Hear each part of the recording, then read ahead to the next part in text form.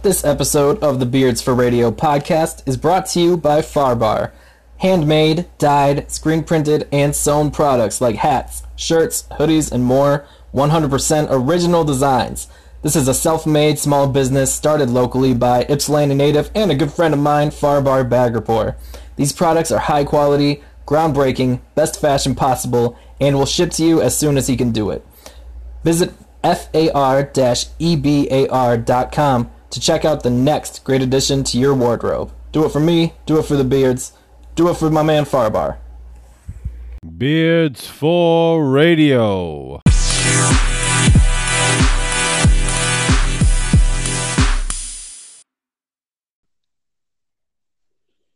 Okay. Nice. I just want to start out by saying, I guess, sorry to Mark D'Antonio and Michigan State last week. I guess I betrayed his trust a little bit and went on a bit of a rant.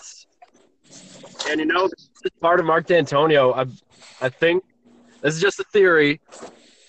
He didn't really care about the Northwestern game, and he knew that losing that game would make beating Penn State all the much sweeter. So he was I'm just going to do that.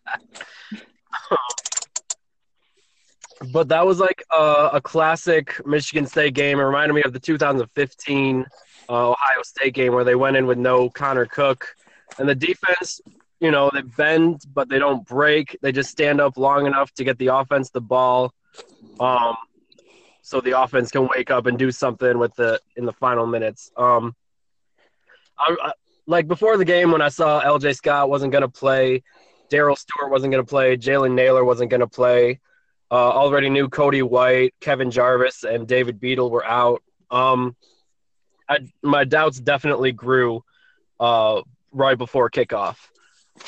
But I got to give a little bit of credit to either Dave Warner or Mark Staten. I don't know whose idea it was, but it seems like with O-line pieces missing, they just simplified the run protection.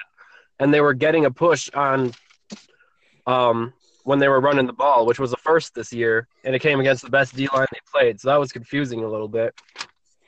Lewerke, I thought he could have played a little bit better, but he stepped up when he needed to. I thought the interception he threw was really no fault of his. It kind of bounced off of Cam Chambers' hands, and he was in a cast for the second half. Took a weird bounce and floated in the air. Penn State defender caught it. I don't really fault him for that pick. He made a couple of overthrows, had a few drops, but overall 259 yards, 2 touchdowns. He outdueled McSorley, who was held to 192 yards and a touchdown. And going forward, obviously it doesn't mean much if they don't build off of it. Otherwise, it's just like a nice highlight in an otherwise unnoteworthy season. But it sets up for a big matchup next week. And as always, they played well with their backs against the wall. And I apologize for doubting.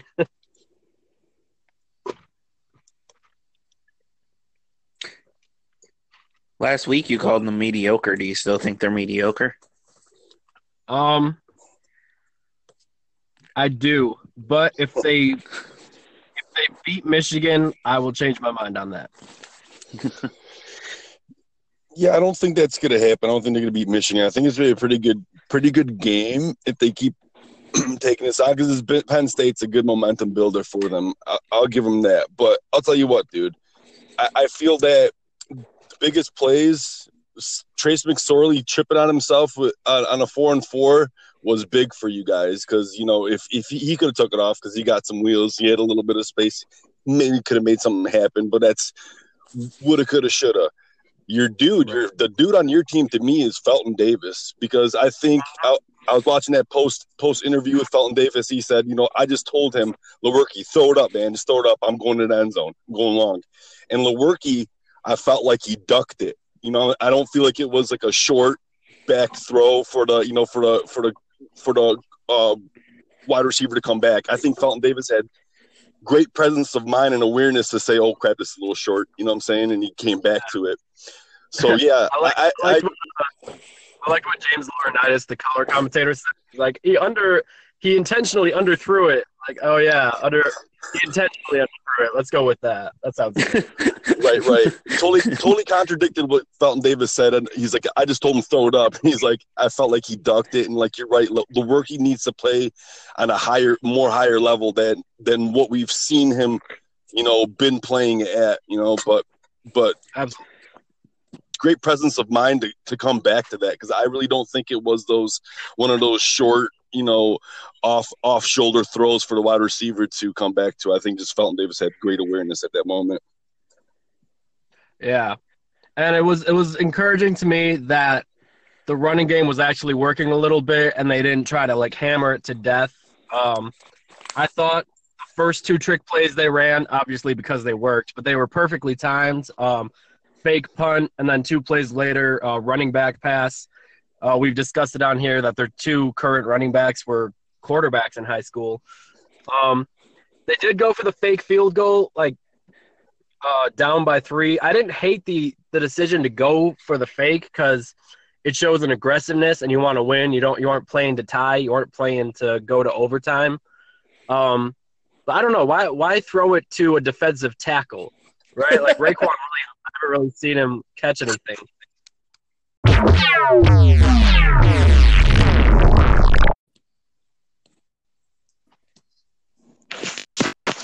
So moving on, Michigan State obviously wasn't the only Big Ten team in the state to pull off a win over a ranked team yesterday. I'll let you guys decide which Wolverine wants to take the reins. Mike, hey man, take it away, brother.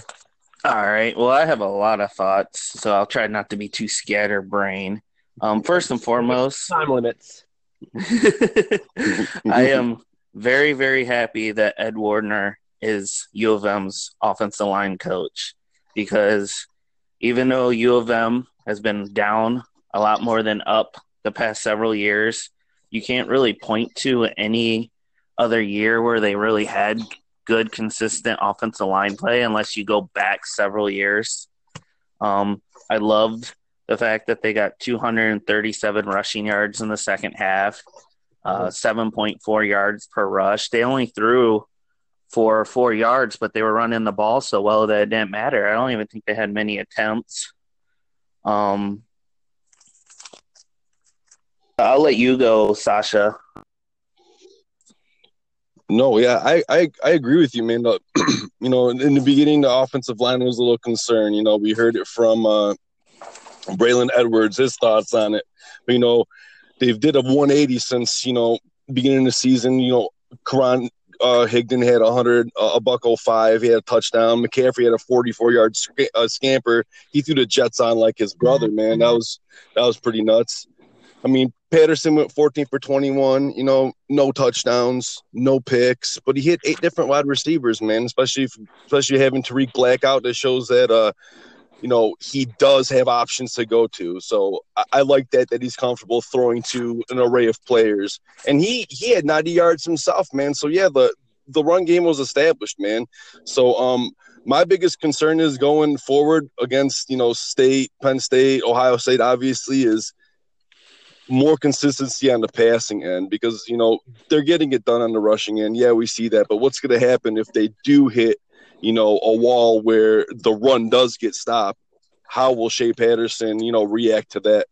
And that's my biggest concern. Other than that, man, they just need to keep this monster rolling, and just need to keep this momentum going into next week and, and further, because I want to see this kind of play and this kind of excitement against Ohio State, man. You could even the after interviews with Winovich and Shea Patterson was just exciting to watch, dude. So I hope they carry on this energy, and they just need to. It just needs to happen, man. So I'm excited from what I see, but definitely from the offensive line standpoint, man, they've come a long way from the beginning of the season. So yeah, and one thing I will say about that performance against Notre Dame is Notre Dame's a top 3 defensive line in the country. Mm-hmm. True. And that was Ed Wardner's first game. It was Shea Patterson's first game at Michigan. Looking back, it's kind of understandable how terrible they looked. Wisconsin's a very good team, but they're actually pretty bad defensively. so you can hang your hat on it to a certain point. I am very interested in how they play against Michigan State. And to your point too, I was hoping if you really want to be like picky about it, I kind of wanted to see the passing game open up more, because every game Shea Patterson seems to sling it 20, 25 times a game, and then in that small sample size, he does well. But you kind of want to see a game where he puts the team on his back and he throws for 300 yards, because they might have to do that next week, and they might have to do that against Ohio State, and we haven't seen that yet. Oh, I'm 100% agree with you on that, because I feel like Shea's he's a good quarterback, especially when he's on the run. But when he does not have a target, he tends to force it, and we've seen him force those and get the interception against Maryland when he tried to just force it in there, and it just wasn't there. And then sometimes he'll just stay in the pocket, and then he'll overshoot or undershoot wide receivers. So I think that's what I want to see more of, him tighten that down. So I agree with you, definitely. Yeah, and it's nice that his backup plan, he has some jets, and we saw it yesterday, and that's a nice second option, as he can scramble. I do like that for the most part, week to week, he gets better. He had that little hiccup against Northwestern, but even in that game, he played much better in the second half. And it kind of gives you confidence going forward that you're going to see the ceiling on him keep rising. Yeah, definitely. Because I think our defense is there. You know, we saw 2 picks, one for 6 points from Hill. So I like our defense. I think we got good dudes, you know, leading them. Wish I could see Rashawn Geary back, but you know, you got Pay, Solomon, Dwum Kemp, who can come and back it up and, you know, hold it down while he's not there, because to me, Winovich is the heart of that defense, you know. And if he keeps playing with the moxie and the, you know, the spirit that he's playing with, man, I think our defense is something to be reckoned with. But yeah, man, going forward, I want to see more passing. I want to see more. I want to see that four touchdown, 300. You know, I want to see a Tua from Alabama type game. You know what I'm saying? Yeah. So I agree with you on that one. And the defense was great, because I thought Michigan would win this game, but I thought it would be a shootout. I thought we'd see like 38-30, not 38-13. Right. Because actually, Wisconsin has a really good offense. Like Jonathan Taylor, one of the best running backs in the country. And I was talking to Joe earlier this week. Like, if you look at Hornibrook, he's been kind of sneaky good this year. He's not the Hornibrook from 2016, and he looked awful last night. And I think you have to give credit to U of M's defense for that. Absolutely. I watched a little bit of the game with you last night, Mike. It seemed like Wisconsin never really got any drives going aside from when they answered Higdon's touchdown after Patterson's long run. It seemed like they never got anything going. Like, they had one jet sweep work that resulted in the touchdown for them. Other than that, like, they were just stifled for the most part. And you saw Hornibrook start to force passes a little bit, and I think his last interception, the touchdown for Hill, he threw it right to him. Like, as soon as the ball left his hands, it was a pick.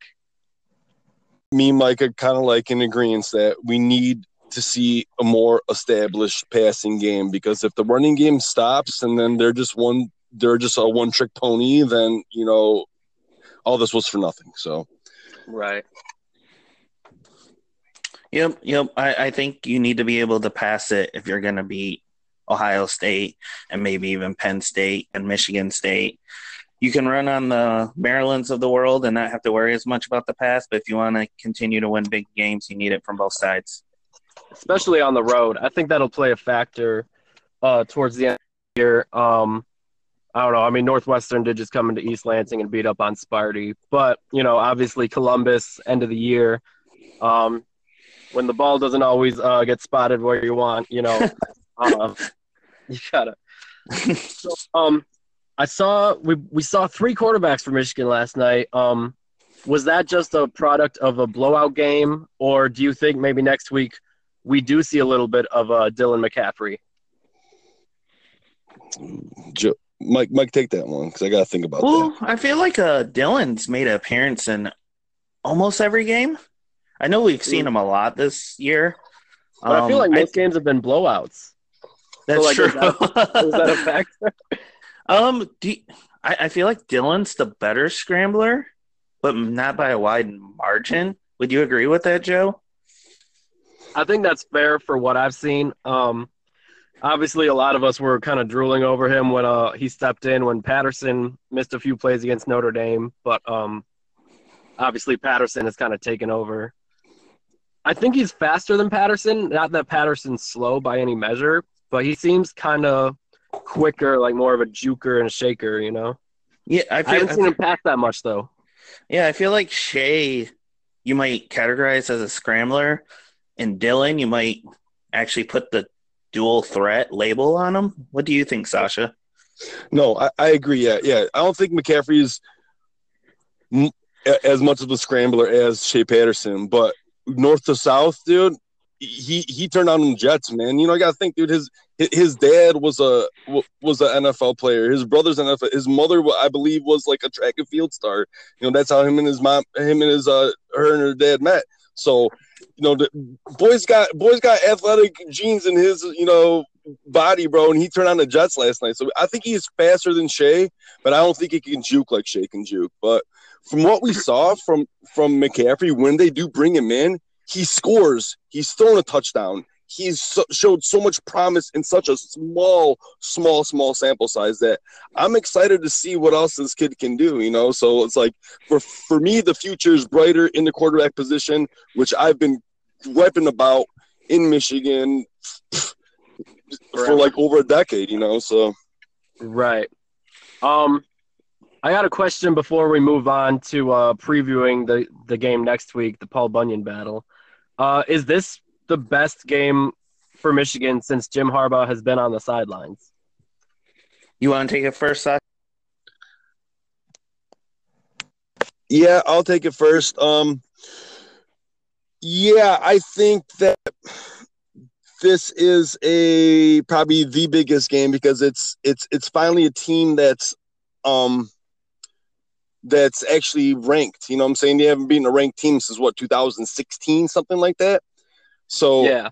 So personally, I think this is his biggest win. You know what I'm saying? And like I said, this just needs a snowball. Just needs to snowball down the hill. Just needs to keep on going because it just can't stop. You can't revert back from this. You can't do that. So I think this is definitely his biggest game that he should be a part of. So yeah, you know, it was a chance to get that monkey off your back about not beating a ranked team for so long, and I think this upcoming week is a chance for him to get another monkey off his back.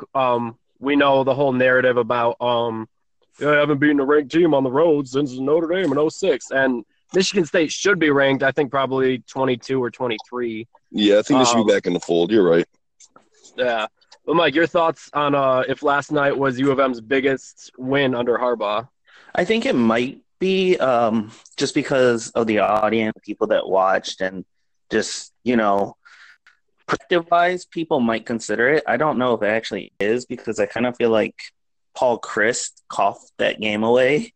There was, like, a stat where it was like Wisconsin had 3 or 6 third downs where it was 3 yards or less, and they threw on 5 of the 6 instead of giving it to Jonathan Taylor.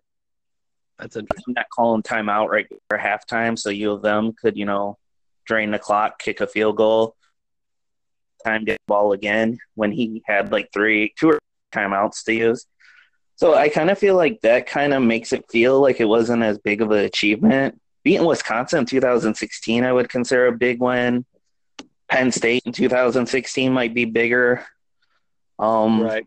But that team did go on to win the Big Ten championship. So yeah, but they were still getting their, you know, I don't think they improved as the season went on, but it's still kind of considered. And I think next is Wisconsin. They're 2-1 against Penn State. So, I mean, this coming week might be a big deal because if they can beat Michigan State, then they'd be 2-2 against Michigan State. And I think that becomes can Harbaugh beat Ohio State?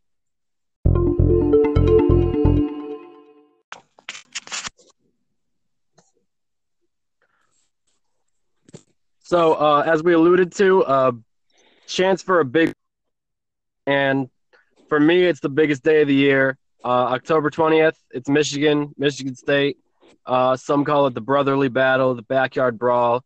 I just know it as the battle for the Paul Bunyan Trophy and the biggest rivalry to me. So, we'll just take a look at keys to the game, and yeah, we'll go from there. Sounds good. I think the biggest key is always in this game the run game. I don't have the stats in front of me, but it's this crazy stat. Like the team who has rushed for more yards has won it, something like 18 out of 20 times. I wish I had that. I wish I could find that stat, but I couldn't. But Michigan State's defense strength is running the ball. Michigan's offensive strength is running the ball. Michigan State offense, they're hell-bent on running the ball, and what I saw against Penn State encourages me that maybe we'll be able to. Also, the biggest question for Michigan State is L.J. Scott. If he plays, that's a huge improvement. No offense to Connor Hayward and Ladarius Jefferson, but L.J. Scott's got that experience. He's proven it, and he's played well against Michigan the 2 times he's played them in his career. So I think that's – for my Spartans, that's the biggest factor is if L.J. Scott plays. How confident are you in L.J. Scott? Because he's kind of been up and down his career. Yeah, I'm iffy on him because he's a hit or miss every week. Like not just every season, but it's like week to week. He could go out and have a monster game. He could go out and fumble the ball 3 times. Behind the offensive line I saw yesterday, I would say my confidence is 80% in him. I know that's kind of non-committal, but I would say I do have confidence in LJ Scott because he does have a vision that Hayward and Jefferson don't have. And if he's healthy, if the ankle is good to go, he's a much more explosive player. So I would say I wouldn't say very, but I am confident in LJ Scott. What about Josiah Price coming back? How does that play a factor into it, Joe? Josiah Price doesn't play there anymore, but Josiah Scott, the cornerback. Scott, my bad. Yeah. My bad. I doubt he's going to play. We haven't heard anything about practice from him. I think Michigan State knows they won't have Cody White or David Beadle. So LJ Scott might be the biggest question mark. And then Darrell Stewart, Jalen Naylor, and Kevin Jarvis are all kind of on the fence. So if we see multiple of those players back, it's a big boost for the offense because they can't keep throwing to Matt Sokol and Brandon Sowards and expect Felton Davis to save them in the fourth quarter, So with Scott out, do you think they'll try to go more to the passing game? Michigan will? That's an interesting for me because I think they'll stick to their guns and try to run it for as long as they can. I haven't been able to watch them as much this year. I think they will try to pass it a bit more than a normal game, knowing that MSU's weakness is their secondary this season. Right. But I think they do rely on the run game early and often. So, yes and no. Yeah, I got you. As long as if that run game opens up, I could see them really sticking to it, but also trying to go to the pass because they're going to need to go to it later on. So, Higdon has been one of the best running backs in the league through 6 games this year. I think that's fair to say. And I kind of wish they would have went to him more last year against Michigan State because he had some success, but they wanted O'Korn to keep throwing for some reason. It was questionable play calling. Yeah. And that's another factor is the play calling. Obviously, I've had my criticisms of Dave Warner and his scheming. it seems like he does a lot better when his biggest pieces are out because he might just not be a creative guy. So, like, when he has to go back to the simplicity of the offense, that's when it works best for him, you know? Yeah, and as long as Michigan doesn't just bring in Joe Milton to run a draw when everyone's expecting that when they see Milton in, I have been a little bit happier with Michigan's play calling as of late. Right. Milton had a nice little scramble at the end of the game before they put McCaffrey in to take a knee. So, it's exciting seeing, more and more quarterback play than we've seen since Harbaugh's been here. He's been mixing it up because that's been my biggest issue is that, they get up by big and they still have their starters in. It's just like rotate these guys in, get guys acclimated, find a diamond in the rough that you might be able to throw in there. I'm glad to have the red shirt rule change because this is what we're seeing from it. Stuff like this. And right as I started to get irritated that I was still seeing starters in the game, that's when they actually started to bring in the younger guys, and that actually made me really happy last night. Right, definitely. Yeah, if Michigan State ever got a lead like that, like, that's what I would want to.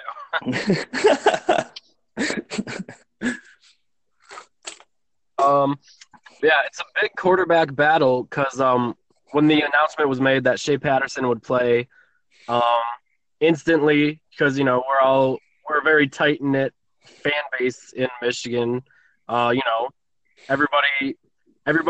blue or green to some extent. You got a few other fan bases sprinkled in here, but instantly we started hearing comparisons between Brian Lewerke and Shea Patterson. And I know the quarterbacks don't necessarily face each other on the field, but that is what it's about. Like, the best quarterback will win the game. And I feel like right now, if I had to place my confidence in one, it would be in Patterson. I need to see more from Lewerke to have confidence in this game. And to be fair, Patterson's had a lot more help from Higdon than Lewerke has from Scott, and that might be the deciding factor in this game, which combo plays better. Mm-hmm. And that's a fair assessment. I feel like I need to see. It might be not just by necessity. Like, he might be running for his life from some people and potentially make something out of it. So I think we will see a lot more Lewerke running this upcoming week.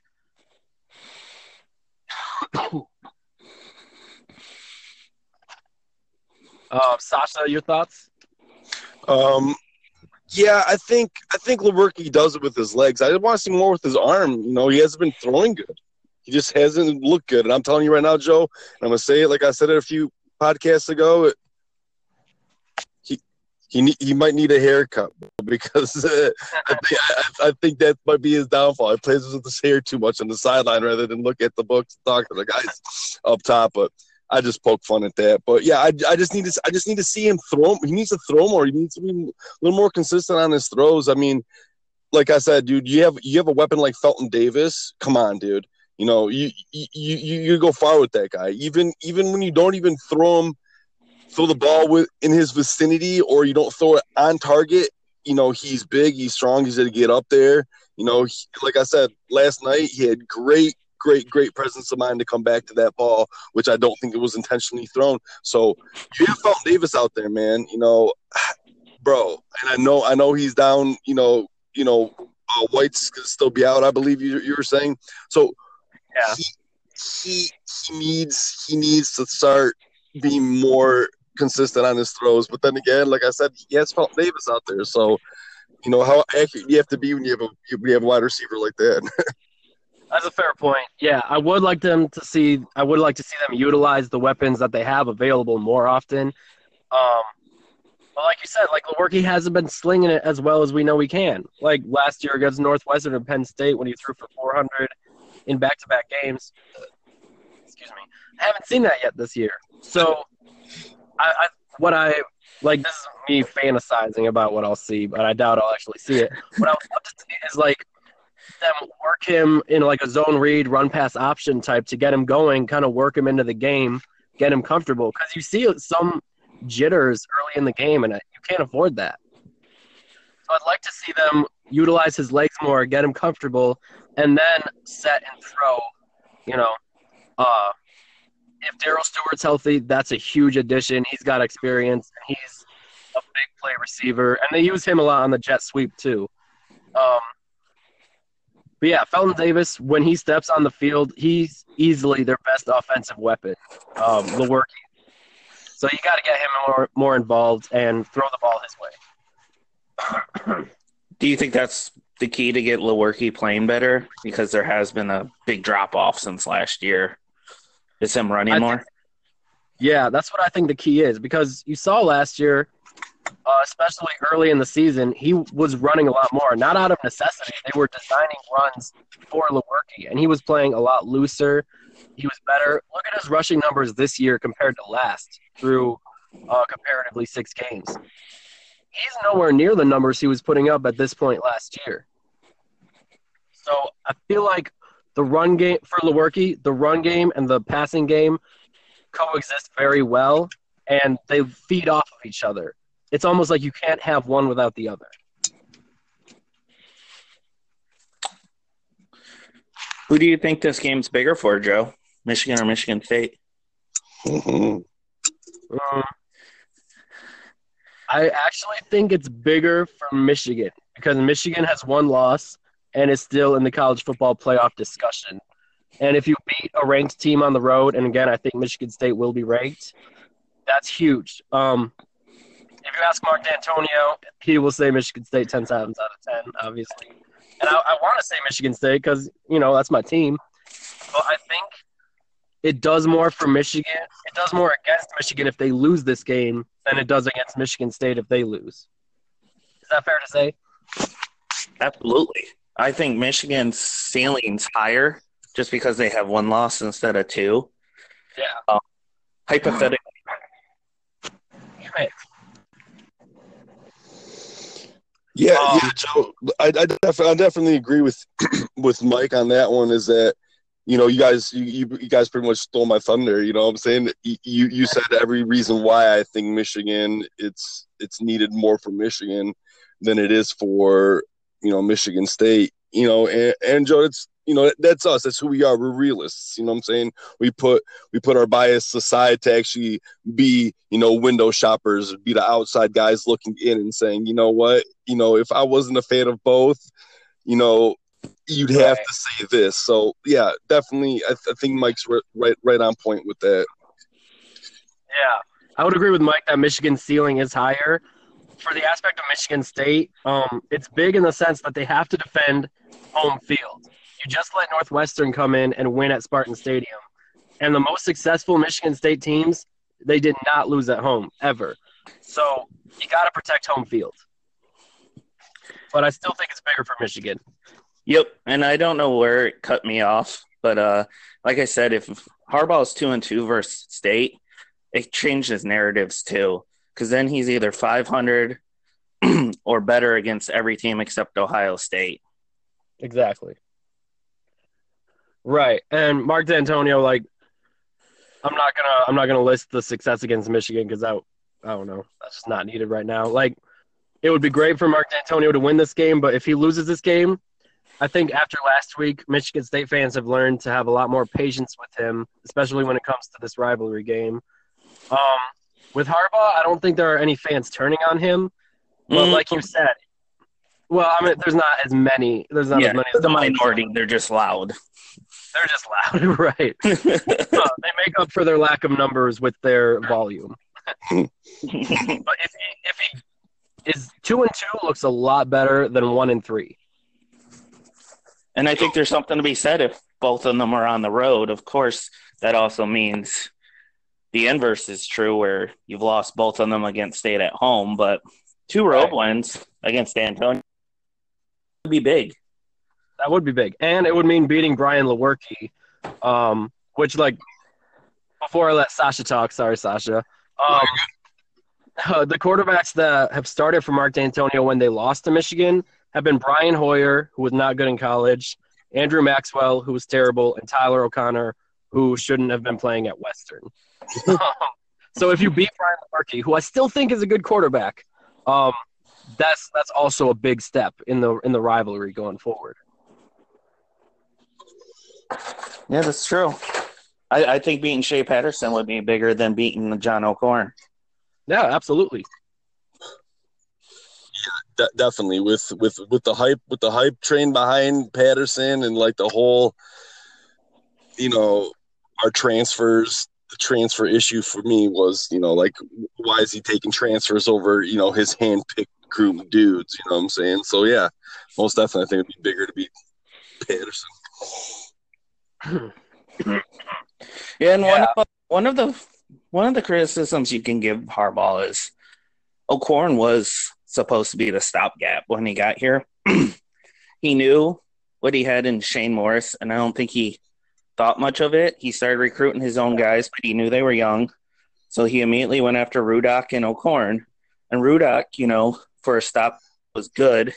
O'Korn was a failure as a stopgap. And it's a big reason why they lost 5 games last year is that he wasn't ready. Right. I don't think he ever planned on Spate being the guy. I think he planned on O'Korn being the stopgap. That's fair. Yeah. Right, and to Sasha's point, I think Patterson is kind of the handpicked guy for Harbaugh. Like nothing against McCaffrey or Peters, even though I wasn't super impressed with Peters last season. I know he was a freshman, so like all things considered, he wasn't bad. But when you see a Shea Patterson out there, and you look at McCaffrey, a redshirt freshman, Peters, a redshirt sophomore, and then Milton coming in. I feel like that is handpicked for Harbaugh, Mm-hmm. Like, once you take a Shea Patterson who's played in the SEC over that while you can. Like, because then you'll get 2 years of Shea and then hypothetically 2 years of McCaffrey or 3 years of Milton. Right. And I think he knew if he didn't win before it came time for those guys' time, the fans would turn on him. And that's why he has the transfers. Because look at Nebraska right now with Frost. Yes. Despite them being terrible last year, you already see a fan base getting impatient with Scott Frost this first year.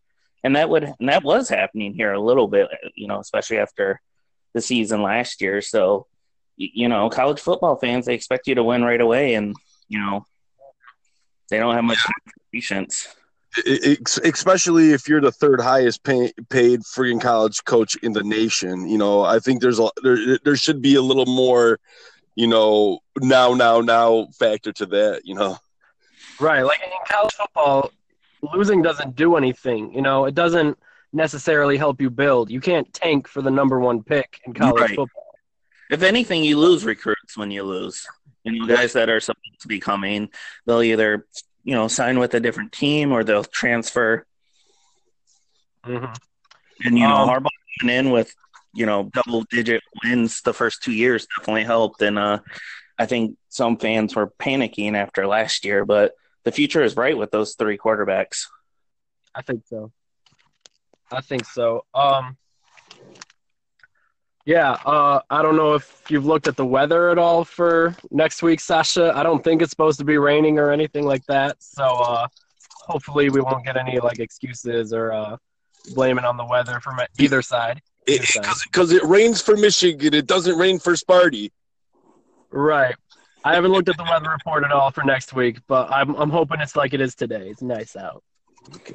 You're in California, Sasha, so it's nice. So it's beautiful right now, man. Me and my wife are about to go hiking, and there's nice trails. I'm gonna take some pictures for my camera, and then in about 5 hours, we hop on a party bus and we go to Universal Studios and we're staying there for like 12 hours, getting wasted because they have this like Halloween tour. You know what I'm saying? Where everything's pretty much haunted. It's kind of like if you guys ever gone to like, I don't know, Fright Night or that weekends thing. It's a same thing, but you're going on Universal Studios back lots. This is like like movie makeup horror stuff, dude, and they just hop out at you. The theme this year, actually, they do a theme every year. This theme is a Stranger Things theme. So when you first walk in, they have a bunch of demigorgons chasing you around, dude. So I'm definitely gonna fill you guys in on this. I wish I could wear my GoPro, but there's no any kind of video, any kind of flash photography you can take. So I was gonna strap a GoPro on my chest and just walk through there, but I can't do that, dude. So well, if they make you run, I'm not into that. I'm gonna have to run from the organs. I need to look into moving, man. California sounds a lot better. Right. Before we move on to our next topic, like we alluded to, this is a big game. We talked about the run game versus the run game for both sides. Lewerke versus Patterson. D'Antonio versus Harbaugh. Let's just be bold. Who wins? And if you feel like it, what's your score? Mike, you're our guest. I'll let you lead off. I'm picking Michigan. I don't expect them to lose again until they play Ohio State. But this game and Penn State, it wouldn't shock me if they lose, but I'm still expecting them to win. One possession game, even if they lose. But I'm looking at Michigan 24-17. All right. Sasha? That's fair. I think Michigan will win this one. I think their defense is definitely going to play the major key. So I think Michigan is probably going to be. You can start them off with a -14. I'll give them 14. I think Michigan's going to win by 2 touchdowns. So that's my take on it, Joe. What are you thinking? Well, honestly, I'm hoping favored by 2 touchdowns because I feel like that's when Mark D'Antonio comes out of the coffin and rises from the grave more like a zombie. Is he a crypt keeper?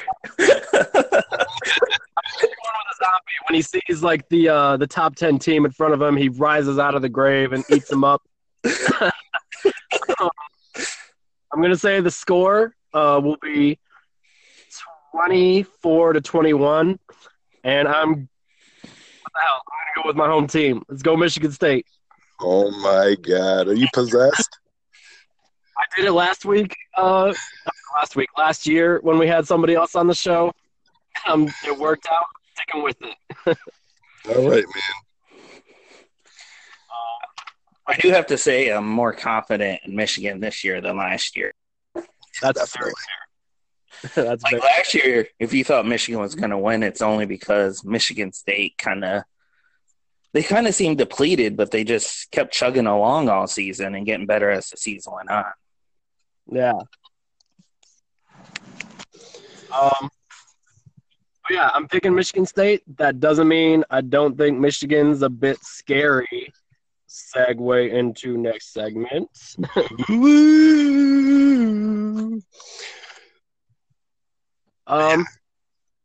Next Halloween? segment was Halloween movies, scary horror flicks, the best ones, subgenres to main genres to what we personally like, and some go-to Halloween movies that you actually have to watch, some gore movies you have to watch this whole month because, Halloween should be celebrated all October.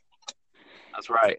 Mike, one of the reasons I wanted to have you on the show this week, aside from Michigan State, is because I know you kind of as like a connoisseur of the Halloween genre, the horror movie genre, and I'm trying to get into that. So I want to discuss with you guys which Halloween or horror movies are essential to watch to get into the spirit of Halloween and October? All of them. No, but seriously, my favorite are slashers, and I'm talking like Halloween, which I really want to hear what you thought because it was the first time you watched Halloween this year, right, Joe? First time I watched Halloween and Halloween 4 this week. I definitely wasn't afraid. Like, I didn't take the trash out and sprint back into my house. I wasn't scared. That was someone else. That was me. Going in, I thought I wouldn't be, scared because, it's just a dude walking around killing people. Like, that happens today. No, that went dark a little bit. Sorry. Then, like, as soon as you start hearing the piano music, and you're like, wait, he's not in this shot. Like, where is he? And you look around and you see him, and you're like, oh shit! Like, that it starts to be like a little bit more creepy, So yeah, I definitely see why the Halloween movies are so hyped up and so loved. Like, they're almost like cult followings. That's an underutilized shot these days. The background shadow, maybe seeing the figure. Like, that's something you don't see as often today. But once you see it in a movie, then you start looking for it. And it really, like, amps up the creepiness factor. Right, especially when you get the music involved, like his little theme music. Yes, he was trying to. John Carpenter, the director who also did the music, was trying to get that movie distributed, and he showed like a film executive a cut without the music. It was a rough cut, and the person was like, "This movie's not scary." And then once he added the music, it completely changed the film for the better. Yeah, it's amazing what that can add to a film, the score.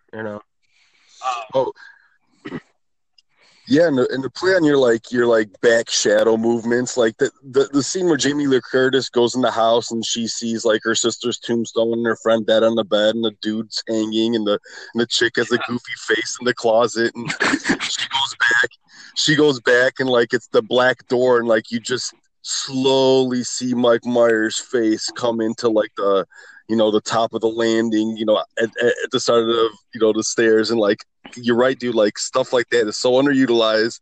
It's just nowadays you see these horror movies, it's just like everything's like a Jack in the Box scare, you know what I'm saying? Just to get you to jump, which is like, that doesn't really do it for me. Jumping, I get scared for the moment. I want to be scared to the point where it's like, I'm scared to walk from my car to my house. I'm scared to walk in my basement. I'm running upstairs. 35-year-old man, I'm running upstairs. It doesn't matter. You know what I'm saying? Those kind of movies really scare me. Not the like jump out at you movies. Especially when you start anticipating for jumping out. It doesn't. Once you know to look for it, it's like it ruins it. Yeah. Right. But it's like, the people running from Michael and he's just walking slowly. Like, that makes it scarier to me. Like, he's going to get you and he's not even going to try. Like, if he was running, you'd already be dead. Like, it builds up the anticipation, I always wondered, like, if Michael Myers was actually a really good sprinter. Like, like that scene where Jamie Lee Curtis and her friend are walking down just after her friend told her, slow down, speed kills, guy.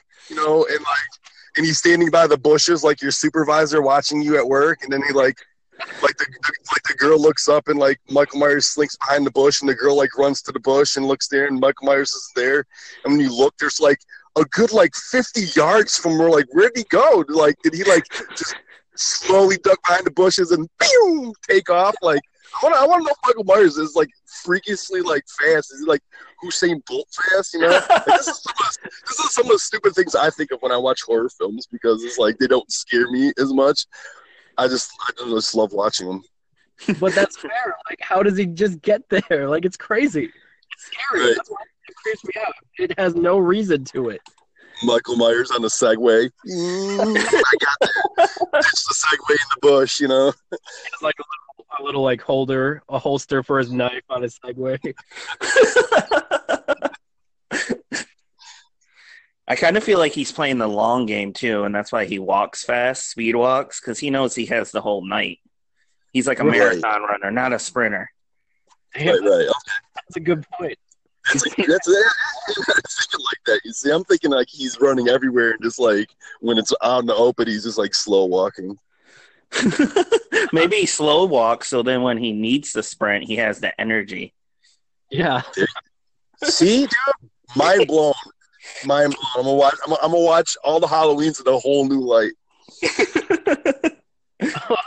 So the Halloween movies, those are essential. Are there any others, like not Michael Myers movies that I need to see? Because like I said, I'm just getting into it, and I need to know like what I need to watch because I don't want to watch something that's like non-essential, Nightmare on Elm Street, Friday the 13th would be like the next two franchises.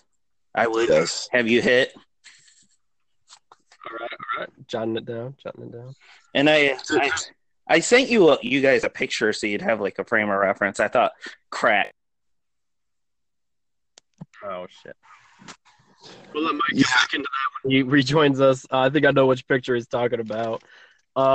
Yeah, so I'll have to get into Friday the 13th and Nightmare on Elm Street. It's just like you can go to like your prototypical like evil villains. You can go, Michael Myers, Jason, Freddy, Chucky, Child's Play. So like, yeah, Mike, I was just saying like, you can just look at your prototypical, horror villains. You can just look at the Michael Myers, Jason, Freddy, Hellraiser if you want to, Pinhead. Chuck. So, you can start like picking out those like iconic horror villains, and I would say just definitely binge watch those guys first, and then you'd be able to spread out into your other little subgenres and here and there stuff. That would just be my opinion. Yeah, hit the essentials, and then you can go to, you had a really good suggestion, Night of the Demons. Once you get like the classics out of the way, then you can kind of find like the hidden gems like that. Right. What you're talking about before you got cut off? I was talking about the picture I sent you guys of the evolution of Jason. Yes, Space Cyborg. Yeah, he goes from a drowned boy to a non-drowned maniac, man-child to a zombie to I'm not quite sure what he is, to a space cyborg. Right. I mean, and that is true. Like Jason, I think Jason is like out of all those slasher guys, the most like gory slasher. The way he just kills people, and like I don't know if you guys played the video game. Have you guys played that Friday the 13th video game where you can either be Jason against 4 camp kids, or the 4 camp kids try to escape from Jason or try to kill him? Dude, it's a really fun game.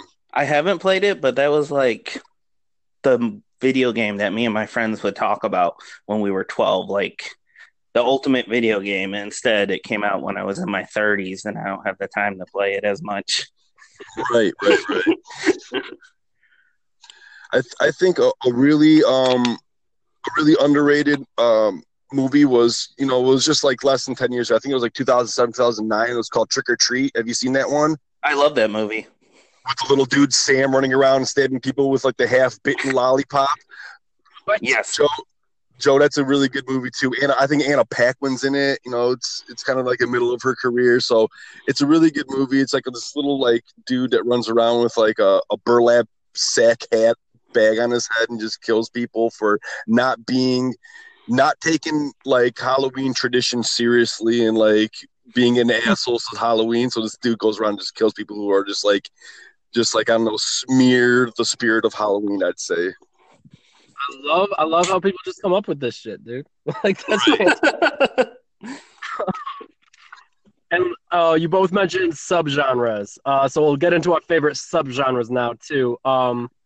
It feels like there's an endless amount. There's like an endless thing to like a grab bag. You can just pick out your genres, but there's so many, Absolutely, and like I said, slashers are my favorite. But I really like most subgenres. Sometimes if it's gory, just for the sake of being gory, like a Herschel Gordon Lewis type movie, I tend to check out, but not necessarily, because I am a fan of the first few. Right, saws are good. Yeah. I even really like this time of year get into like family friendly stuff. Like I still like Hocus Pocus and Casper. Hocus Pocus is great. It's a great freaking movie. Yeah. Tim Burton does a lot of this stuff, Frankenweenie, Beetlejuice.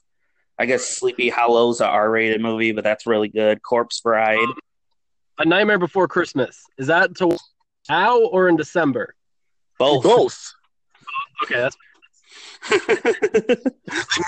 yeah, you can watch it both. That's a great thing about Nightmare Before Christmas. They combine, to me, two of my favorite holidays. You know what I'm saying? You're combining Christmas and Halloween. It's just out of the box thinking. And a lot of people think Tim Burton directed that. He actually just produced it. The director of that film actually said it was a Halloween movie, but if he would have been smart, he would have said both. Right. Exactly. What I like to do when I'm just looking to have like a good fun time with friends or by myself, is I love the low budget, just shit, a little bit of porny horror movies. I've been telling you, like the Sharknado movies. Yeah. Then if you like those 80s raunchy porno low budget movies, Night of the Demons is at the top of my list, dude. It is one of my favorite low budget raunchy Halloween horror movies. It's great, dude. Some chick sticks a demonic chick sticks a lipstick in her nipple, bro. Check it out, bro. Because when I was 5, I thought like women could carry stuff in there because of that movie. But yeah, some Linnea Quigley. She's in there. She's very hot. And since I didn't really plug myself at the beginning of this podcast, I will do a cheap little plug now. I interviewed the director of that film about 10 years ago. Great guy. Just look up horrormoviefans.com radio, Kevin Tenney, and you'll be able to find it. Nice. Hey, feel free to like post that on our Facebook page too. Send us the link, and we can most definitely. Absolutely. And if you're looking up other movies of that ilk, Chopping Mall, great film. Yeah. Chopping Mall is really good. It's a good movie too. But I was reading that Linnea Quigley, she just won an award for like best actress in a short horror film. And I guess she's really known for her scream. She has like a signature scream that's like used everywhere. So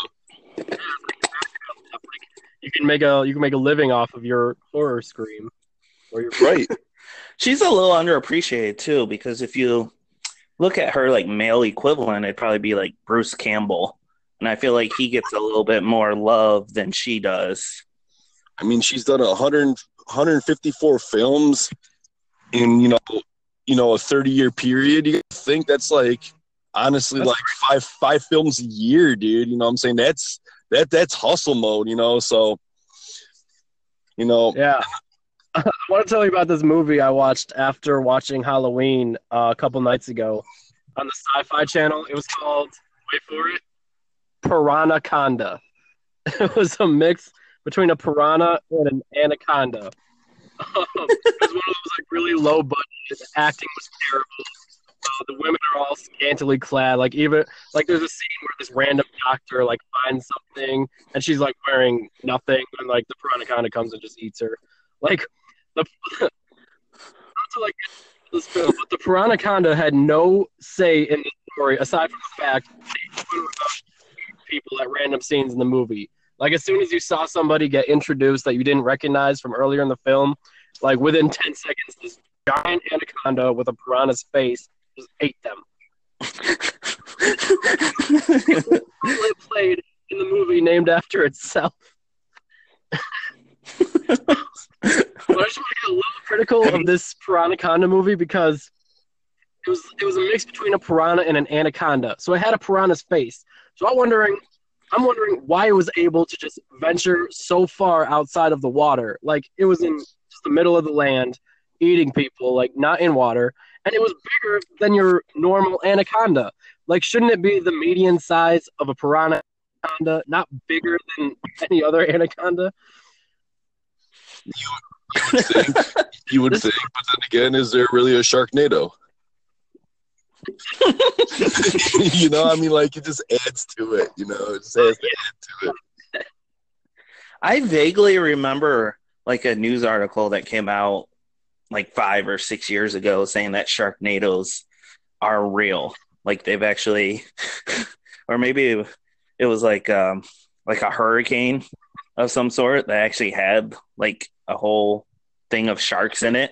Sharknado cake. I'm gonna look that up because it's intriguing to know if there's really something that could suck sharks into land and drop them on people.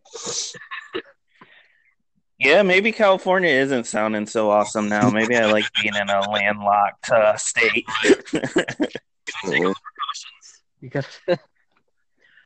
Have you seen the Sharknado films, Joe? I have. I love the sequels. The first one where they try to, take it seriously and have Tara Reid act, not so much, but the others. Yeah, where they're having just like shameless celebrity cameos in there. Like they're just like basically plugging in celebrities. I love it. So corny. Billy Ray Cyrus plays a doctor. Piranha film? Unbelievable part. Yeah. Have you seen the Piranha films? I have not. How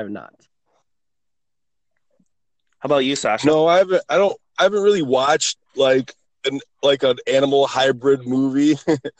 I don't know. They just don't grasp me as much. If I'm gonna watch like cheesy, like low budget movies, I'll still go back to the 80s, like, Killer Clowns from Outer Space, or like, the Evil Dead movies, like I like watching that stuff. I'll go back to that before I watch like the new age, Sharknadoes, or, Sharktopus, or, like let's combine two animals,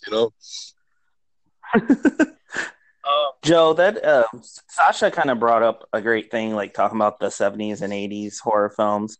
As someone that's younger, is it weird going back and watching those films and seeing the amount of nudity they have? Because I feel like we don't get that as much in movies now. No.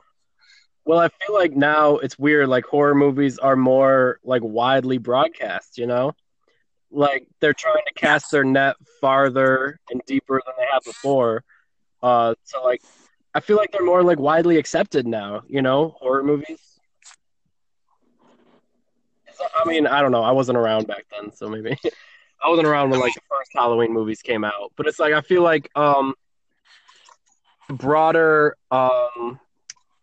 demographic for horror movies now than there was, say, like even 15 years ago. I mean, is it because everything's so up in our face? Like I go on my Amazon, and now like you can get an Amazon channel called Shudder for $4.99 a month, where it's just like nothing but horror movies and stuff you can watch. Is it just like we have more access to horror movies? We have more TV channels every day, more streaming stuff every day that we did back then. So I don't think that there was more, or there was I just think now it's easier to market. So they're just like throwing everything in your face. They're bringing up these old 80s and 90s movies because they're still making money off of them, so. Yeah, Mike, in terms of like how kind of, I guess, porny the mainstream ones are, I guess I was a little surprised by that. But I do see, like, before I watched that, it is an R rating. So I guess I was kind of expecting it with the harsh rating that they had, But yeah, it's a little surprising. I saw that you used the word porny, and that's like immediately made me think of that. Yeah, that's a good question. For me, like my favorite subgenre, I guess it's not really horror; it's more like thriller. Would be the M. Night Shyamalan type films where there's like a little creepy, a little twist at the end. I love a lot of M. Night Shyamalan's work. Like The Village, Signs is one of my all-time favorites. I dig a lot of his movies too, and I would say if black and white doesn't bother you, go back and watch the original Twilight Zone series, because he is definitely inspired by that. I have seen a lot of the original Twilight Zones. I used to watch those as a kid. Yeah, a little bit underappreciated, I think, and those are great. Oh yeah, and then classics too.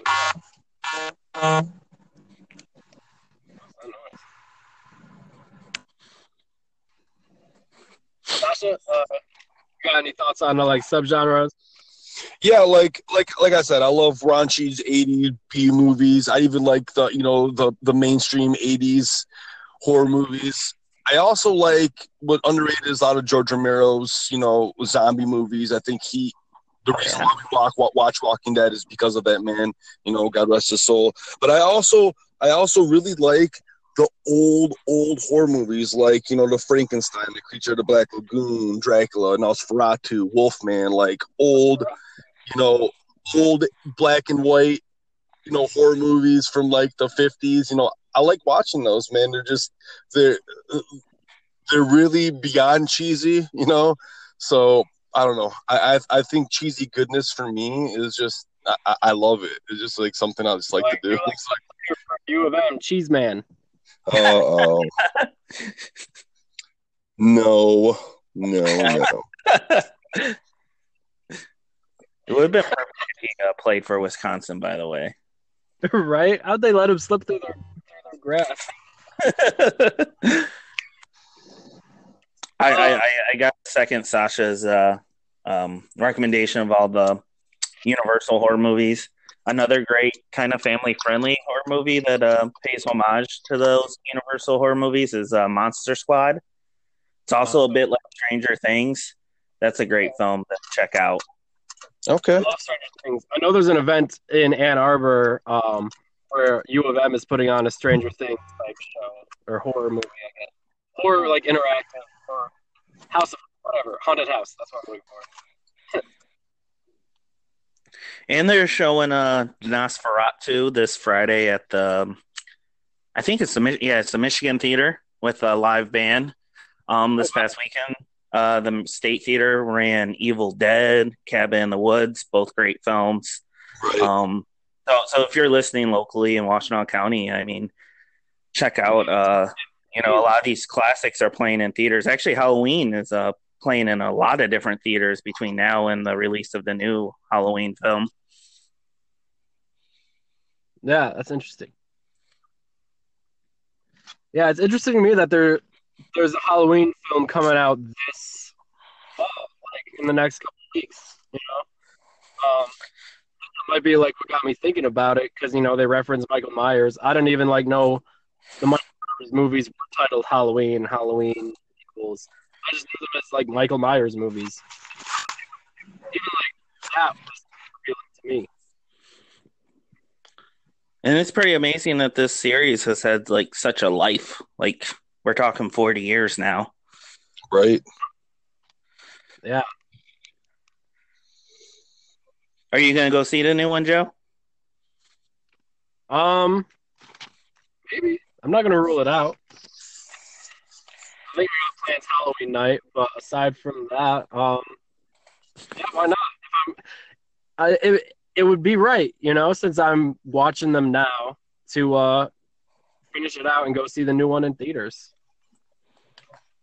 Yeah, I'm pumped for it. I know the director of this film, David Gordon Green.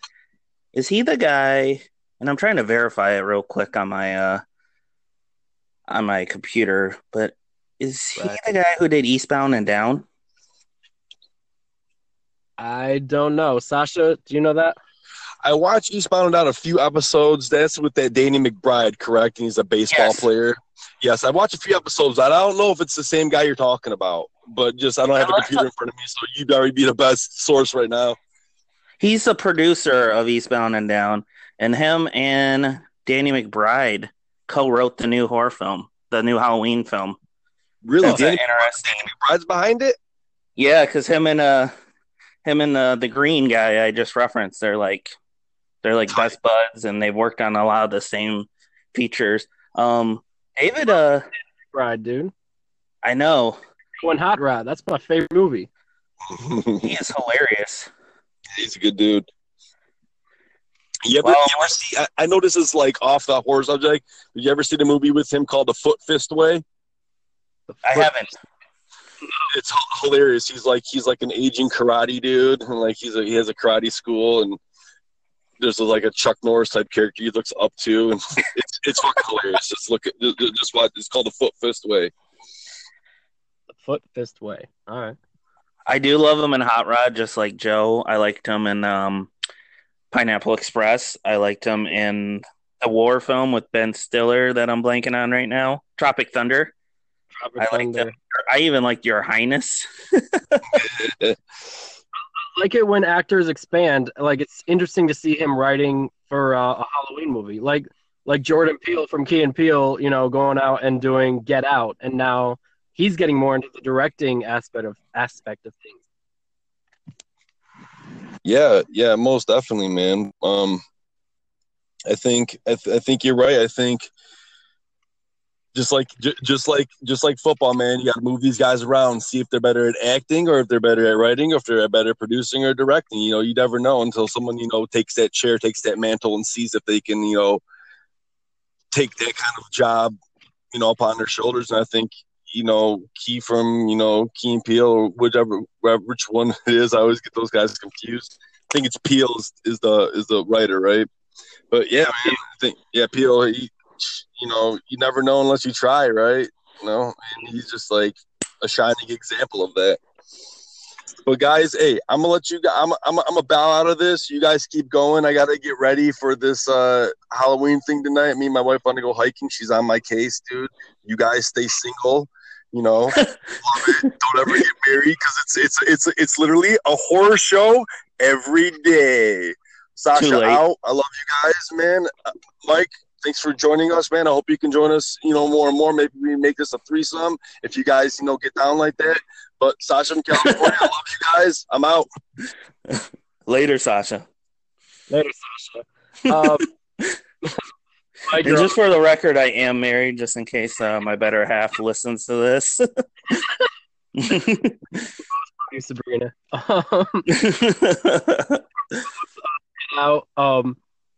I know you love James Gunn, and it was announced he was going to be, I think, writing the new Suicide Squad movie. I don't think either of us have seen the first one, but would this entice you to go see it? Yes. I love James Gunn.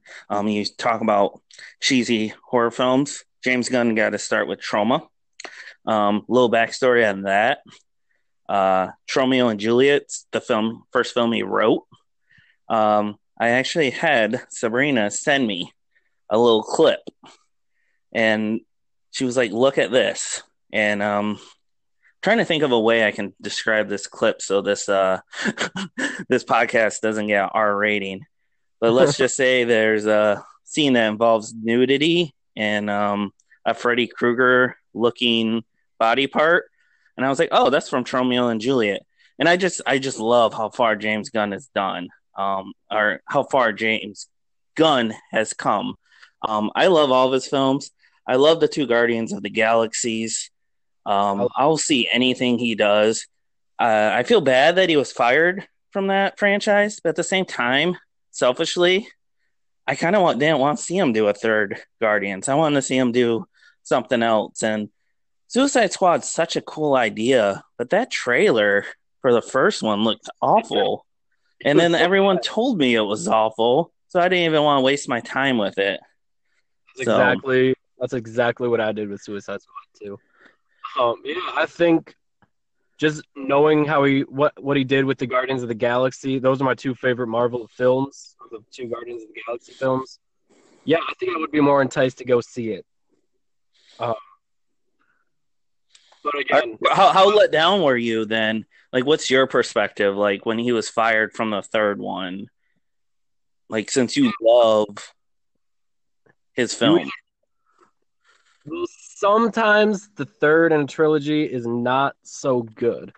So, I don't know. Like, it's kind of concerning that they were still pushing forward with the third one, even without James Gunn. Like, that concerned me more than knowing there was going to be a third one. You know? Does that make sense? Oh, yeah, absolutely. I've kind of tapped out on that whole... I know I'm in the minority there, but I'm kind of done with those films. Recording issues. I think there's like 18... I think there's like 18 MCU movies now. Yeah, and I have to admit, like, I kind of don't care now. I mean, I love the original Iron Man. I love the original Captain America. I love the original Avengers, but like after a while, it's like I'm kind of done. Yeah. So, and I know that's the minority opinion, but that's why I was kind of glad to see him go somewhere else. And I know a lot of DC fans have been terribly disappointed with the bulk of DC films that have made in like the post Nolan Dark Knight trilogy. Yeah, absolutely. So hopefully James Gunn can kind of help them turn it around. I And by the way, if you're interested in other James Gunn movies, I recommend Super with Rainn Wilson, Slither, which is kind of like his transition film from Trauma into mainstream films, and it kind of has both. He also co-wrote the Dawn of the Dead remake from 2004 with Ving Rhames. Great film. All right. It was all out. Before we wrap up, just like a quick recap, we talked about Michigan State, both coming off huge wins, and an even huger win game this next week. You guys picked Michigan. I'm showing my bias of picking Michigan State. I hope it. I think it's going to be a one-possession game either way. I think so too. That was a bold pick by Sasha saying. And considering, last week he didn't seem as high on Michigan, right? Which they hadn't beaten Wisconsin yet. With their bad defense, kind of Wisconsin's good. But he seemed a little bit more down on Shea last week than I would. I kind of saw the potential with Michigan there. It's still it's a rivalry game. I would say like a blowout would be the outlier rather than the norm. Also, you have some Farbar products, don't you? Like you have a sweater or a hoodie? I have a hoodie, and it's great. Yeah, I just got a shirt from Farbar this week. Guys, check out far-ebar.com. He puts a lot of work into his products, and they are top quality, and we love them. Yep. Great guy, too. Big supporter of this podcast. Yeah. Huge supporter and a great guy, like you said. Thanks for coming on, Mike. Like Sasha said, hopefully we can do this more often, and hopefully our recordings can be more seamless than this one has been. Absolutely. And thank you for having me.